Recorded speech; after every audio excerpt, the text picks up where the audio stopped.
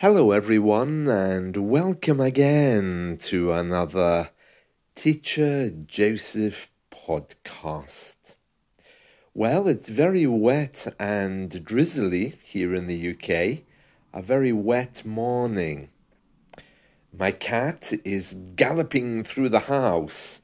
You know that cats sometimes during the night or in the morning, they run at high speed. So you might hear him whizzing past as we're talking. Today's phrase is to fall through. Now, of course, there's the obvious meaning of falling through. If you're walking over an old bridge, you have to be very careful that you don't fall through it. But to fall through also has another meaning. And that's what we're going to be looking at today.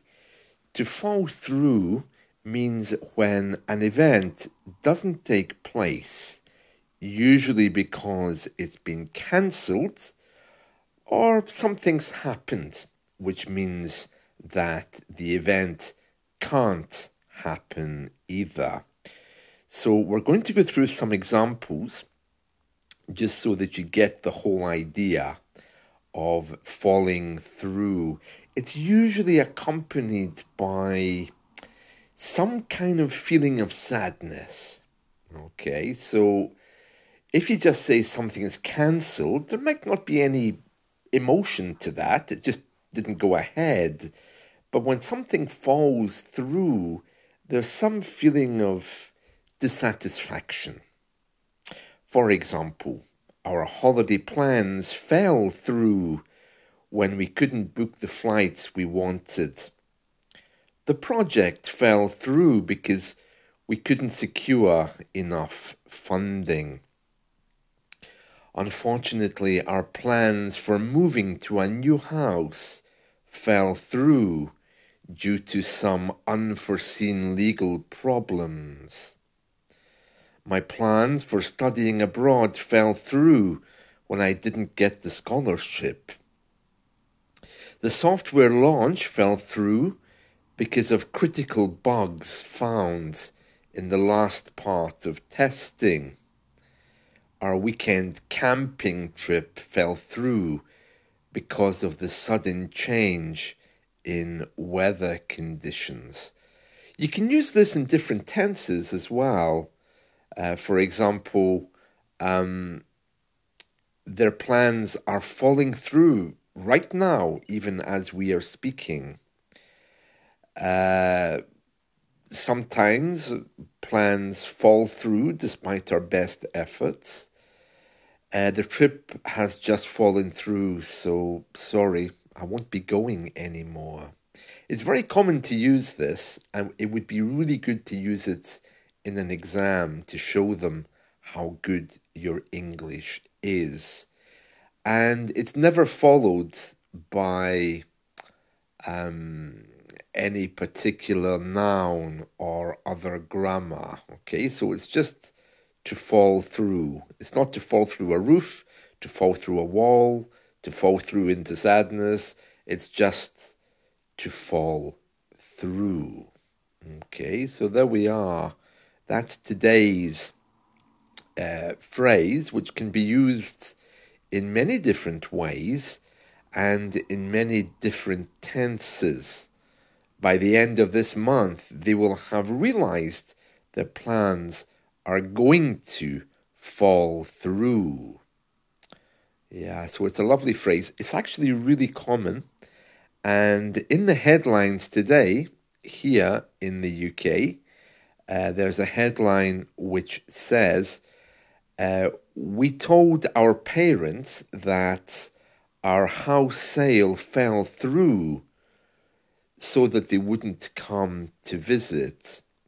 Now, that's a very common thing for us to do or to say, to fall through. And in this case, a young couple are saying that the house they were trying to buy, the actual transaction failed. It was cancelled at the last moment. And they told their parents this so that they wouldn't visit. But it was all a lie. And 2 years later, they went on social media and they were asking advice about what to do now. Well, they managed to keep the parents at bay. That means keep the parents away for 2 years.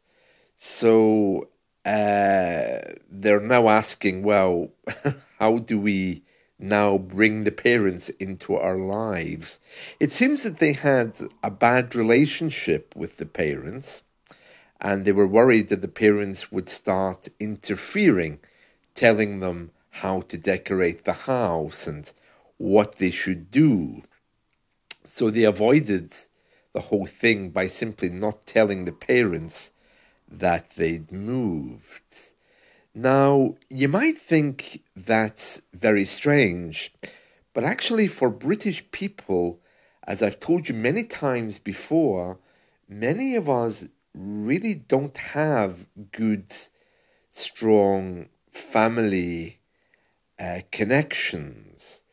We tend to move away from home at a young age, and our parents never interfere with us. Well, sometimes they do, and clearly the parents wanted to interfere with this new house in the case of this young couple. But generally speaking, once you leave home, your parents are kind of left behind.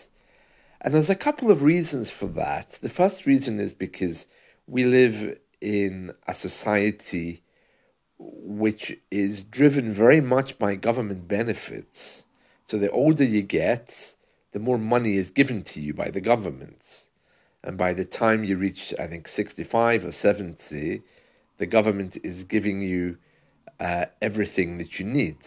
Accommodation, money to live, a pension credit, disability benefits, priorities for key services since you're older, better medical testing. Once you reach 50, it all starts to happen. Depending on where you are in the UK, of course, around London, it's not quite so easy to bring all these things in because of cost. But people here generally retire at 65 or 67. But from age 50, if you live in the northern part of the UK, they immediately start inviting you for different medical trials, and there's less people in the north, so they can do that. But in the south, it's a little bit more difficult. Having said all of that, in the south, there's much more to do, so older people can go out and around. So my point is that families aren't really needed because money is given.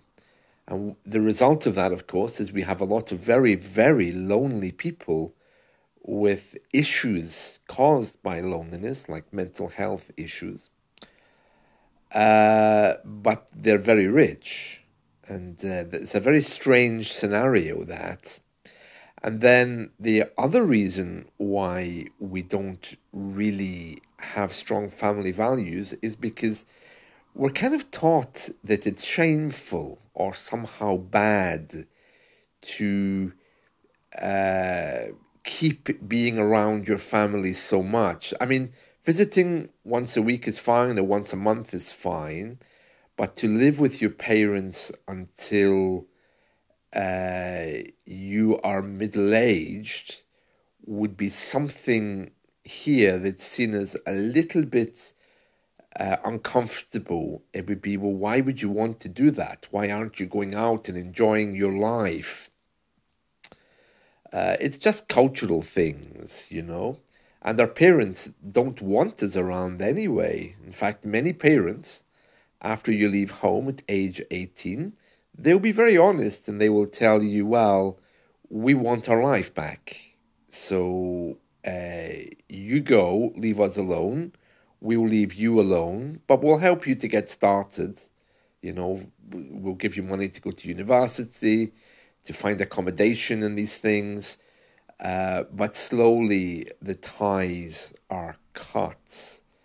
Whether that's a good thing or a bad thing, I don't know. I mean, I personally was very close to my mother because my father died when he was quite young. But I am aware that if my father had been alive, then probably they would have had their own lives. So they wouldn't have let me be around or calling every day as I used to with my mother and these things. So, yeah, it depends very much on the family as well, but we are not family orientated people. I'm telling you all of this because of this phrase, to fall through. So this couple here in the news, it says, we told our parents our house sale had fallen through just to stop them visiting us. That isn't surprising at all here, that kind of story. Now, moving on a little bit, another story which is in the news today is about a woman who is very large, okay? She describes herself as being fat, that's her words, and she was flying, she was going on holiday, and she booked 2 seats for herself. She says here in this newspaper report, I'm fat and I need 2 seats. And what happened was that a woman got on with a baby. She saw the empty seat and she said to the fat lady, could you move a little bit into 1 seat rather than 2 so that my baby can sit down? And the woman responded saying, well, actually, no, I booked 2 seats for my own comfort. It's mine because, as you can see, I'm quite fat. And as a direct result of that, the woman responded with some words which weren't very nice. And this sparked fury in the plane. And the airline hostess, the steward, the man who looks after the passengers, or the woman who looks after the passengers, got involved. And the flight attendant asked the lady, and this newspaper report is describing her as a fatty. I didn't think we were allowed to do that. Isn't that body shaming if you actually describe someone as being fat? That has to be their description, not the newspapers. But the newspaper here says, the flight attendant asked the fatty if she would try to squeeze in. And the woman showed them her boarding passes, her boarding papers, and said, well, no, I bought 2 seats so I can be more comfortable. And in the end, the little boy had to sit on the mother's knees for the entire flight. And it doesn't say exactly how long the flight was or where they were going, but they were really uncomfortable with each other during the whole flight, apparently. And they were passing what we say dirty looks to each other. You know, when you look at someone and you close your eyes and turn away in disgust. This was happening for all of the flight. They were giving each other dirty looks or the evil eye. Yeah, and the woman said she did feel a little bit guilty, but she had bought the 2 seats. And on social media, there's a big storm about this, and some people are not being very nice. There's all kinds of comments here about the weight, and there's other comments about the child. So in this situation, we can say that the lady's plans for a nice quiet flight had fallen through because of the argument with the woman sitting next to her. The airline in question, and it doesn't say what airline it is, apparently were investigating this, but weren't available for comment. It seems that they've forgotten about it or didn't take it any further. So you could say that their investigation has fallen through. Nothing has happened since. There we are. So that's to fall through. It's very, very common, so please do get used to that. And that's it from me today. Our time is gone, so I hope you've enjoyed this. Let's talk again soon. And I hope your plans for today, whatever they are, don't fall through. And see you all again soon. Bye.